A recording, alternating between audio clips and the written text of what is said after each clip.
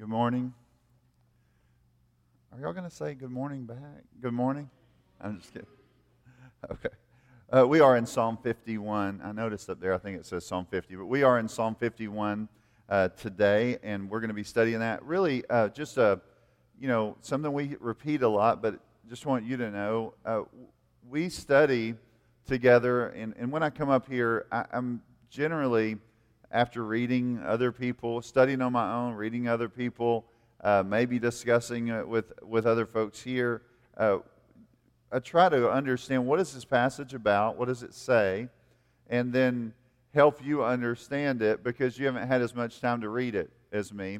And so just as a reminder, we're trying to read the Bible in a way that it makes sense. There's order and structure, and you can see it, and you don't have to walk out of here wondering, like, where did that come from? Did that come from his imagination? It doesn't. It just comes from what is this, we're trying to say, what does the Scripture say, and then help you see it clearly. And that's another reason why it might be good for you as you study it, as we study it together, to have a notebook, just make some notes, or to even have a Bible where you can write in the side of it there and just make notes so you can go back and think on those things later. And so I just encourage you to do that. It's really important for us to know what God says, to see Him for who He is, and to respond appropriately. We want to know what the Creator and Redeemer, who we claim to follow, right, what He has said, and we want to understand it, and we want to internalize it. We want it to transform us, and so that's what we try to do every week.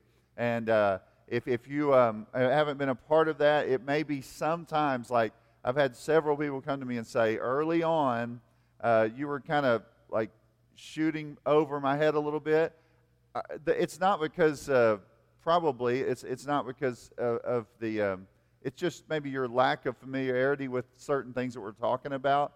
But we're trying to bridge the gaps, and sometimes I would fail maybe in bridging the gaps between the 21st century and the first century, or whatever we're looking at. So just kind of let you know that, and just encourage you.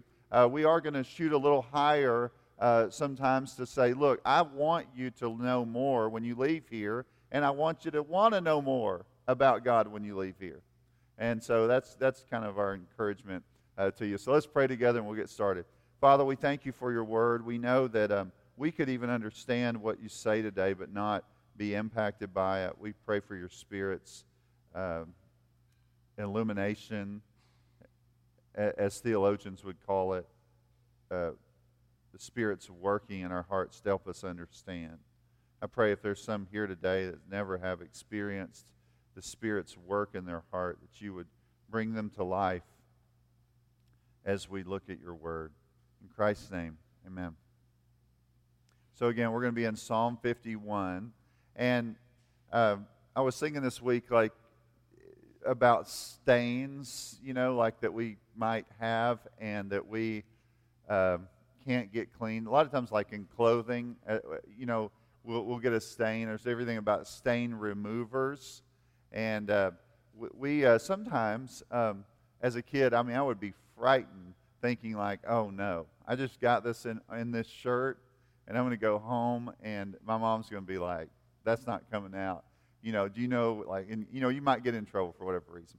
My mom, because she had 3 boys, I think probably had to remove a bunch of stains, and even today Anna might say, can you take that over to her, So she puts on these gloves, gets all these chemicals out, pouring glasses. No, she doesn't. But it is like you can take it to her and say, she might can do something with this.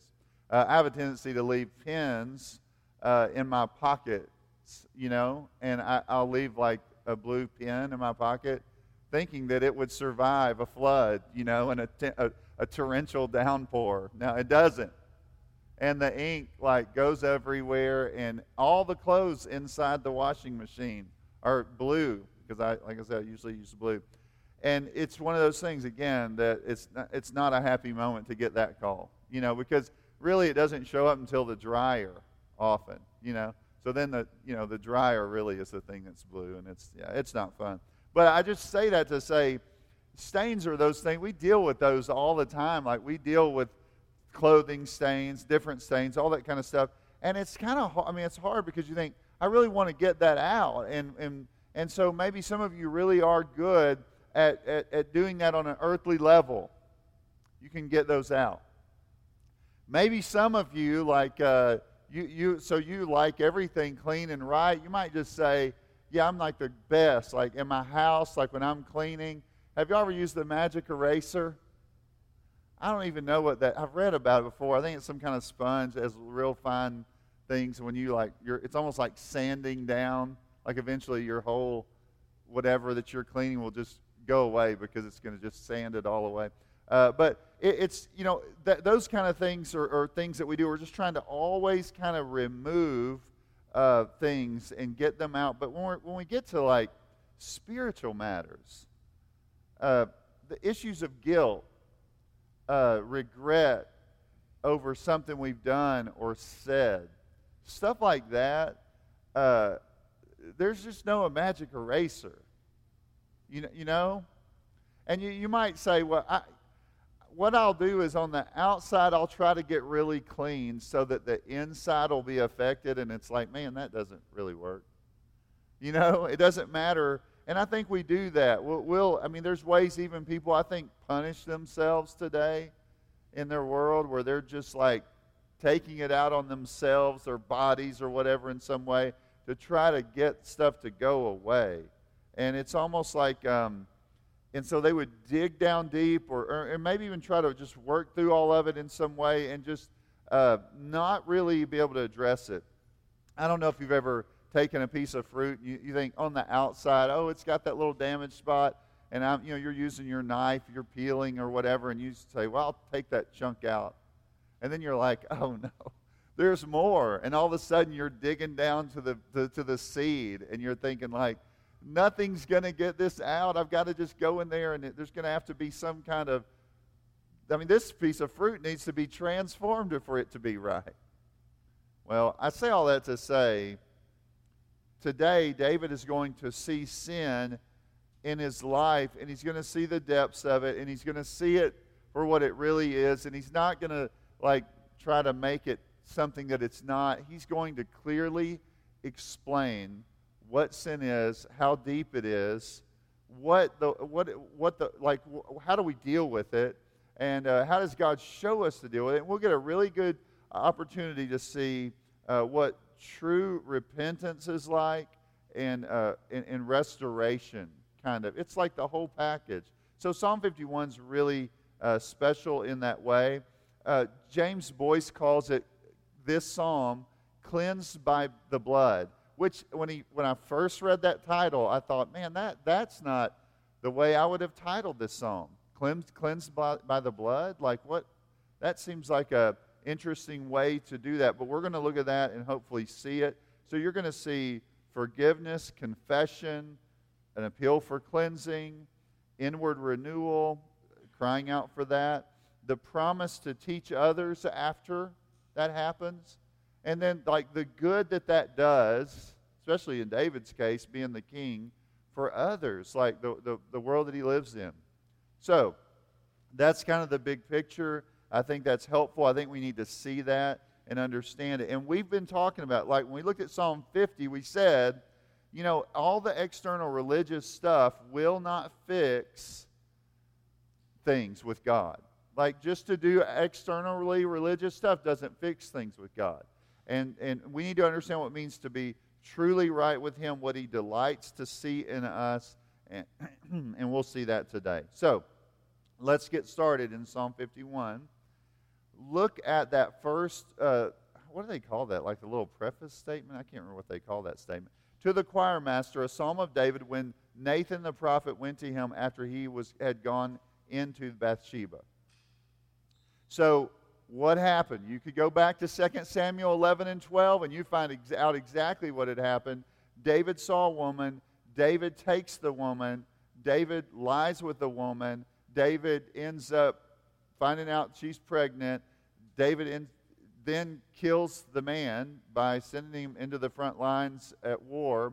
And David faces all the repercussions of that because he just kind of let it go. And you understand, a king in that time, that was not uncommon for a king of that period to do something of that nature, maybe. But God sends his prophet to David, and the prophet says, there was this man who had this lamb and raised it, blah, blah, blah. Goes through this story.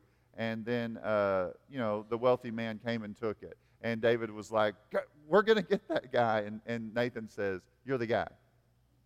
You're the guy, right? So after seeing himself for who he is, then we move from there. So that's kind of what took place. Now, you might ask the question, what commandments did David break? I want to run through it real quick with you. So when you think about very base level, and that's what we talked about last week too, in the second tablet, what it's often called in the law, there are these commandments as they relate to other people. So David started with breaking the 10th commandment, coveting. He coveted his neighbor's wife. Then he moves to the 7th commandment and commits adultery. The 8th commandment, and he steals, as Nathan points out. He has stolen something that was someone else's. The 6th commandment, he murders. The 9th commandment, he lies by covering it all up. So, it's just one of those things where you say, okay, I can see that. This is one of the most tragic activities in David's life, actions in David's life, and it's so clear, and everyone knows it, and it affects his life for the rest of his life. But we kind of have to then deal with the fact that what does somebody do when they do something horrible? How does someone deal with their sin when they really see it? What are we supposed to do with that? Well, you could cover it up. You could, do whatever it takes like David did. Or what is the proper response? Or maybe you've done all the things that David has done here, and then you come to that place where God in his mercy puts a spotlight on your sin. So let's look at that. So the first thing David does in Psalm 51 is appeal to God's mercy. It's like a cry for mercy. He says, have mercy, O God, according to your steadfast love, according to the abundant mercy, your abundant mercy, blot out my transgressions, wash me thoroughly from my iniquity, and cleanse me from my sin. He begins with the character of God. That's the thing. That's where he starts. He appeals to what you might call one of God's attributes. He appeals to God's mercy. That's his appeal. So he's going back to God. He does not start with anything else but just to run to the Lord. Who is the Lord? And so he sees that. And, this is not the time where he would want to go to the justice of God. The justice under the law is that he should be stoned to death. He appeals to God's mercy. And you thinking, like if you're trying to think about what is mercy, it kind of denotes a loving assistance, Boyce says, to the pitiful.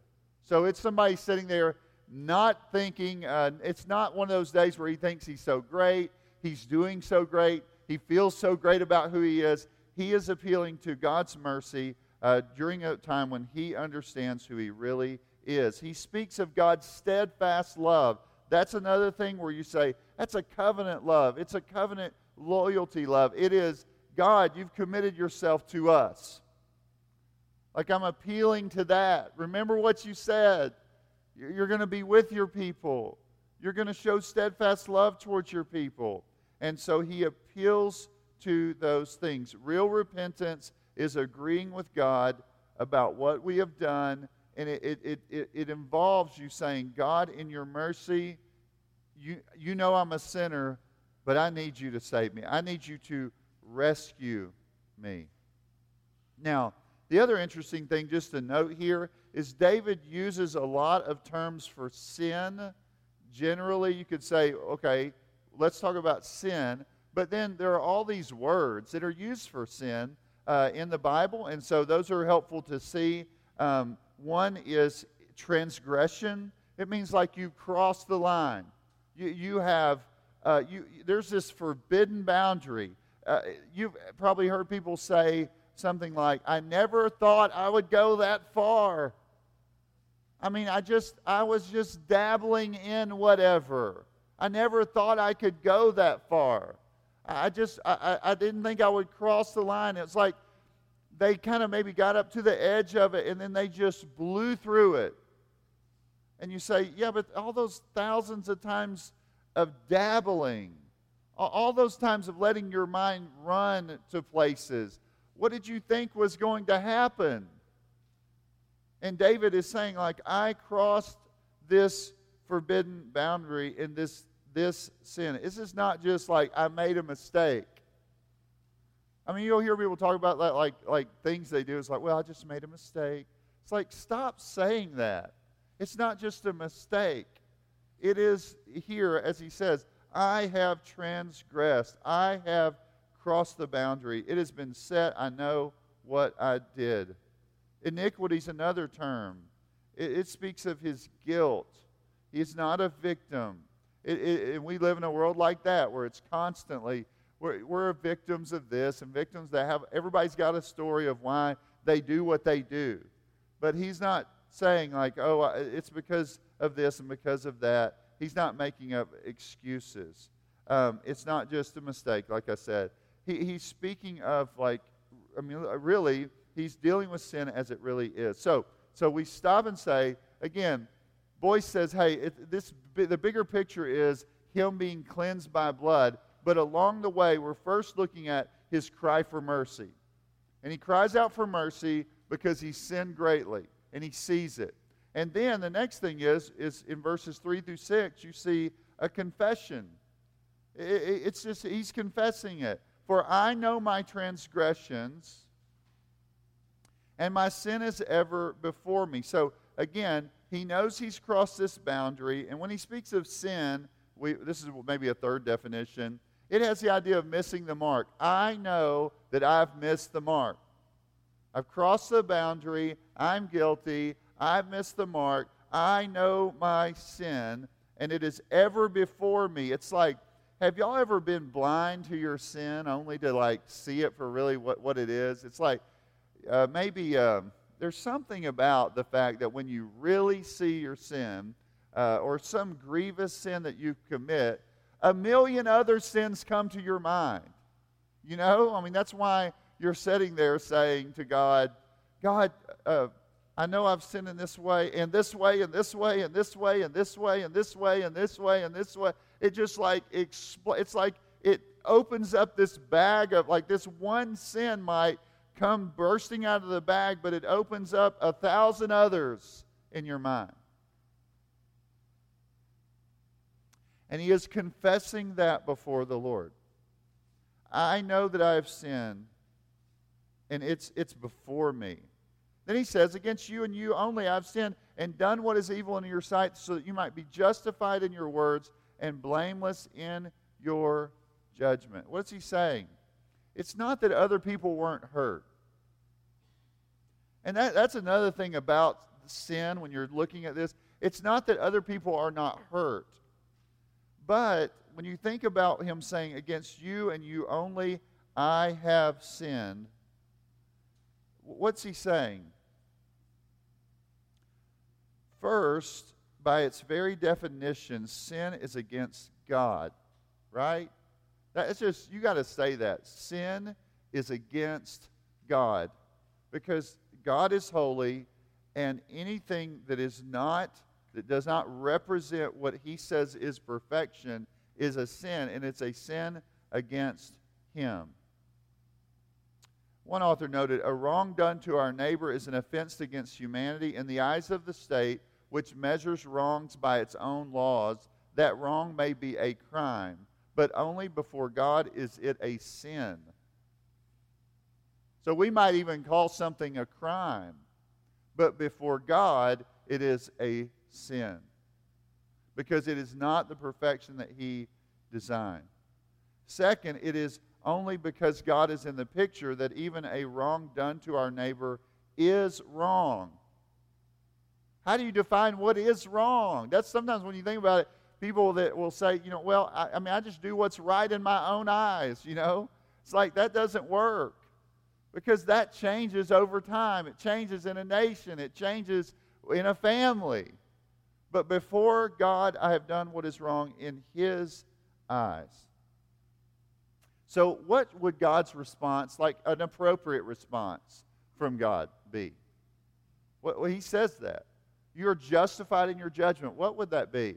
What would be the right thing to do in this case, even based upon the law of God? It would be for David to be stoned. That would be a proper response, a just judgment. And he says that. That would be just. So in his confessing of his sin, he says it would be right for me to be judged. Verse 5, behold, I was brought forth in iniquity, and in sin did my mother conceive me. Here's what David says. I'm not just a sinner because I chose to sin. I am a sinner, what? From conception.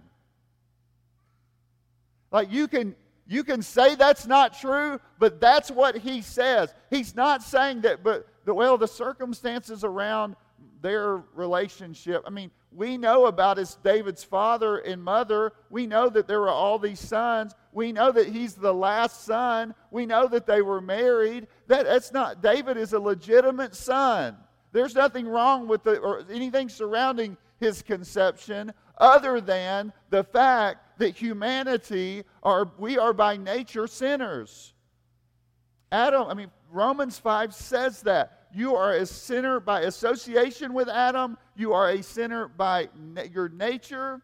And you are a sinner by choice. And David recognizes that. And he takes the blame for all that he has done. He doesn't say, well, because of Adam and Eve. That's not what he says. But he's trying to make sense of this. The depth of sin within. Now, but what does he say to the Lord? In his confession, he says, but Lord, I know you delight in truth in my innermost part. Like you desire to restore. You desire for us to grow in wisdom in the secret parts of our heart. You desire for us to be right. So here's the thing. This is really, oh man, we studied Hebrews. Aren't you glad we get to bring that to this place right now? The biggest issue in Hebrews, and the big thing of the new covenant is this. You need pardon for your sin and purity of heart. That's the whole thing. That's what Hebrews is all about. The new covenant's ushered in so that you can be forgiven of your sins and given a new heart. David starts this thing. He appeals to the mercy of God. He confesses his sins, and he makes it clear what God really desires is to forgive and to restore.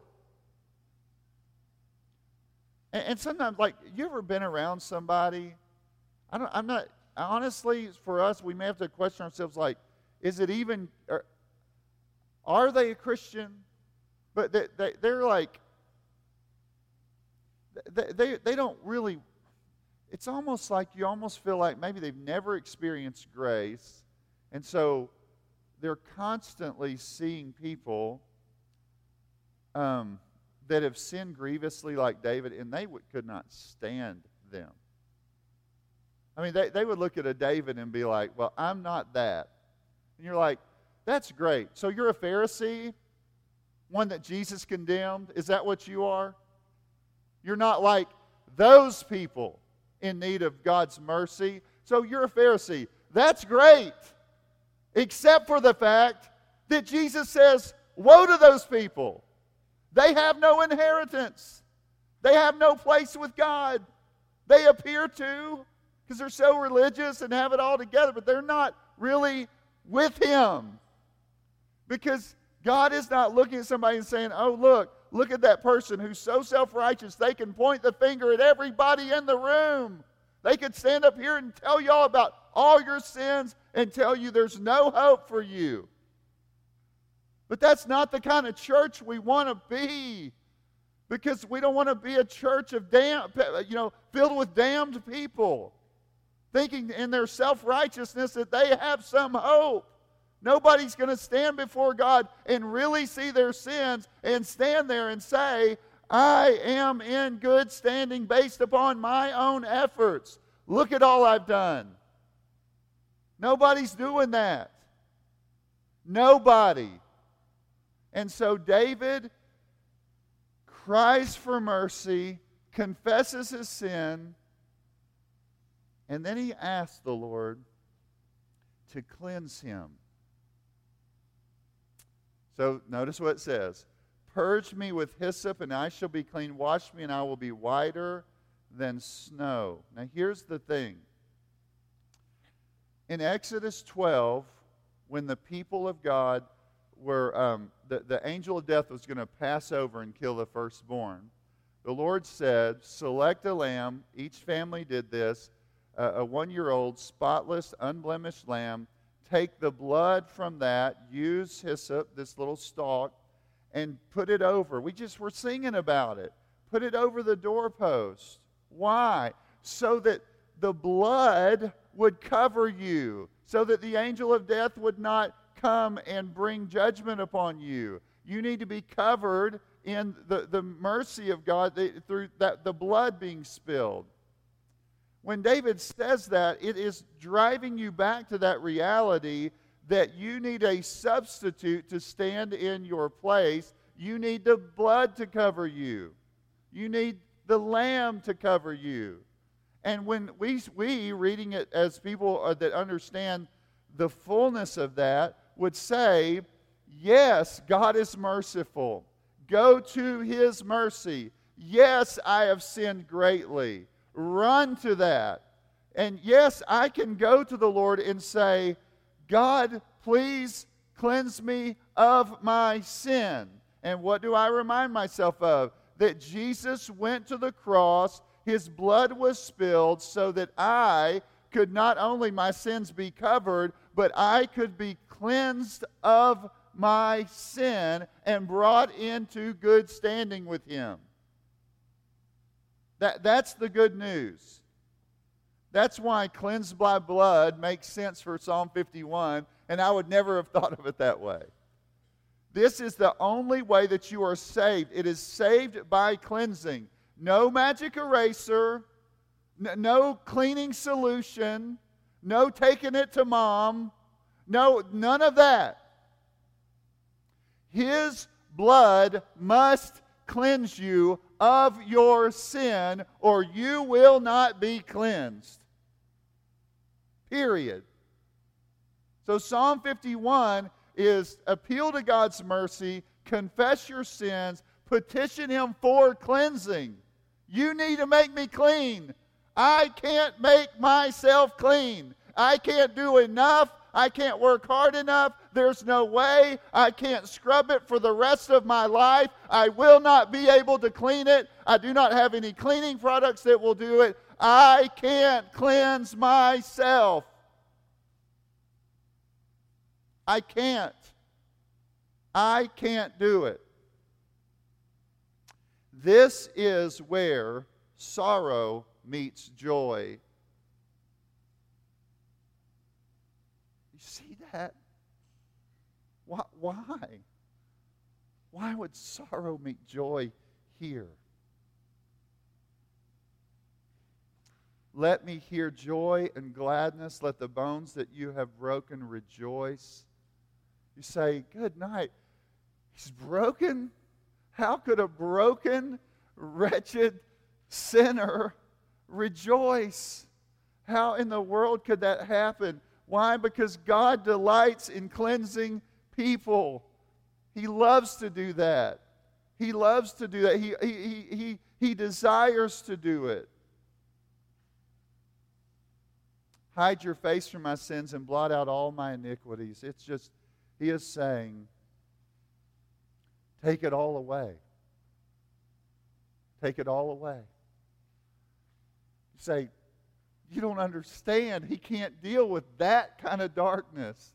Take it all away. Lord, cleanse me thoroughly. I can't do it. Christ's blood shed for us. His blood cleanses us. So David cries for mercy, confesses his sin, prays for cleansing. Now, this is the amazing thing. Again, under the new covenant, I wish I could remember this, and I'll forget it. Y'all can come back and be like 6 months from now and be like, Jared, don't you know about the new covenant? Remember what's promised there? That you could be cleansed of your sins and made new and restored. That's what that's all about. Given a new a nature and be transformed. So it's like, okay, appeal to God's mercy, confess your sins, cry out for cleansing, hope in the renewal. It's an act of faith. All this is an act of faith. He's saying here, this renewal, what's it like? Verse 10, create in me a clean heart, O God. Renew a right spirit within me. Make me new.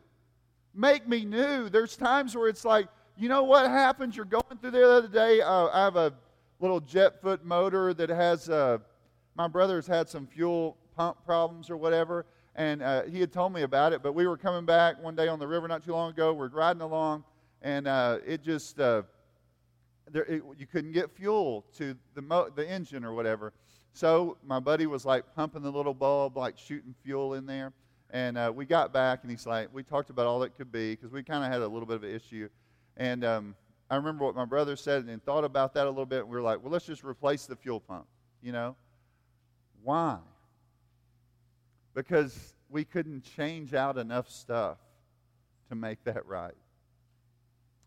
God has to make us brand new. He has to give us a new heart. God has to do that. And God has promised to do that. And David in faith is saying, create in me a clean heart, renew, make new, transform a right spirit within me. Titus 3:3-7 says this. Listen to it. For we ourselves were once foolish, disobedient, led astray, slaves to various passions and pleasures, passing our days in malice and envy, hated by others and hating one another. But when the goodness and loving kindness of God our Savior, what? His mercy, right? He saved us, not because of works done by us in righteousness, but according to His own mercy, by the washing of regeneration and the renewal of the Holy Spirit, whom He poured out upon us richly through Jesus Christ our Savior. Listen to that again. But according to His own mercy, by the washing of regeneration and the renewal of the Holy Spirit, whom He poured out on us richly. Understand that. The way in which you can be right with God is to recognize your sin, cry out to Him, seeing your sin for what it is, and asking Him, Lord, clean me and change me. Like legitimately change me. And that's what he says here. You must be born again. You must be born of the Spirit. You must be transformed. You must be changed in a moment. You must be experiencing the new birth. The old things have to pass away and the new thing has to come. You must be born again. David is crying out, Lord, restore me, transform me, change me. This thing's so stained, I need something brand new. I need you to change me. And notice what he says, and I need you to continue to renew me. Renew me. Work that in me. He says, cast me not away from your presence and take your Holy Spirit, or do not take your Holy Spirit from me.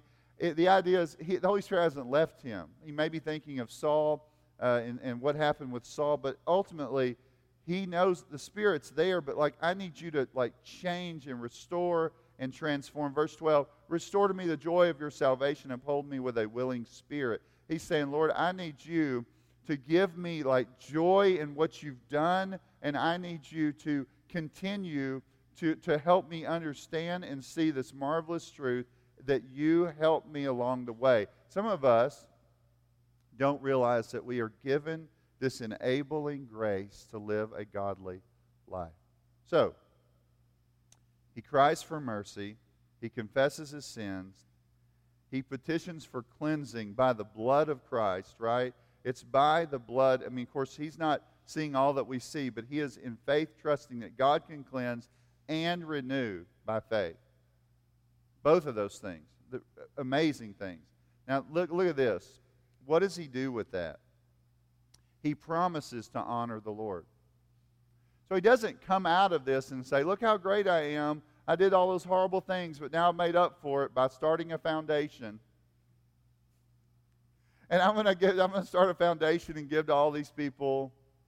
That nothing wrong with the foundation, but he's not making up for it. He's not saying, look, the scales were tipped against me, but I'm going to make up for it so that the scales will be tipped on the other side. He says, then I will teach transgressors your ways, and sinners will return to you. The whole point is to drive them to God. Deliver me from your blood guiltiness, O God of my salvation, and my tongue will sing aloud of your righteousness. Lord, open my lips, and my mouth will declare your praise. What he's saying is, Lord, when you do this, I'm going to explode with joy. You know, sometimes you ever think about this, like, maybe you don't sing very, vigorously in a service because you don't feel that, you don't have that feeling of rejoicing in how much he saved you from. Maybe you don't talk about and declare his praise because you don't think he's really done much to rescue you. You don't need that much. You know, that's a scary thing to be in that place. What he's saying is, Lord, I want to speak to others. I want to tell them of your saving mercies. I want to speak to them of your grace. I want to be able to say to other people, the Lord cleansed me from my sins. They were horrendous, and he gave me a new heart. And I want to love people in a way where they know that there is a place to come, a place in the darkest of hours, a light in the midst of the darkness that brings salvation to people. I want to be that person that is standing there declaring that. I want to be the person that my kids can come and say, I have sinned grievously, and I'm there rushing in and saying, you know what? Christ saves gloriously. You want to be that kind of person. They can come and that exchange takes place. You say, yes, it's dark. Yes, you're more sinful than you ever thought. Yes, it's horrific. And yet, God's grace is greater than your sin. That's what you want to be. Your whole life should be an ambassador saying, there is a kingdom that is so marvelous that even though your sins are as crimson, you can be made white as snow. That's your whole thing. That's your whole life. That should be your life's mission. To speak of the glorious truths of God, that he takes people and he extends mercy to them, forgives them, redeems them, rescues them, remakes them. 16 and 17. For then you will delight in sacrifice, or he says, for if you will not delight in sacrifice, or I will give it, you will not be pleased with a burnt offering. The sacrifices of God are a broken spirit, a broken and contrite heart, O God, you will not despise. A couple of things here. A person that has been broken by God can offer back to God a life of praise because they've been redeemed by his mercy. Some of you today may say, you know what? I can think of all my spiritual accomplishments and how great I am. And I would say to you, probably, if you were to pile up all your spiritual accomplishments and you've got a kind of a wall of all the honors in your head, spiritually speaking, if that's you, and you feel really good about your spiritual state and all that you've done, I would say, this is a frightening thing, but you are an arrogant person and you're hopelessly dead in your sins. If that's what you're bringing up to the table and you're dragging up, you're a hopelessly sinful person, and without God's mercy, you will never be saved because you don't come trusting in yourself. Nobody comes that way. You come with a broken and contrite heart. And God gives grace to the humble. He is opposed to the proud, but gives grace to the humble. Now, the last little bit here is a desire for good, for the good of all. One of the things that will happen is, as David is doing the right thing and the people see him doing the right thing, that certainly blesses the city. And also, I think just in general, you could just say, when people begin, when a family, a father or a mother does the right thing and responds appropriately to God, when that happens, it blesses all. But the whole city will be impacted. The city of Jerusalem, the things will be right because there will be these examples of people being broken over their sin and hoping in Christ, and that will be on display. So here's the kind of the last little thing, a couple of questions for you.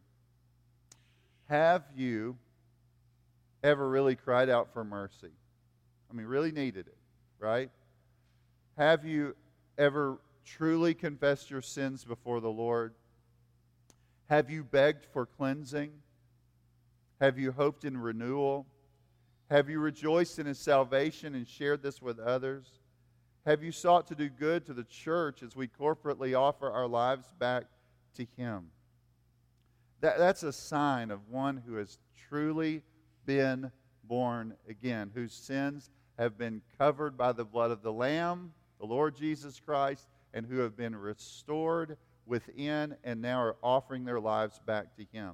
If you're not there, we'd love for you to be there. We want to encourage you to be there. This church is filled with people that it would say that Psalm 51's my testimony. They'd love to tell you more about that.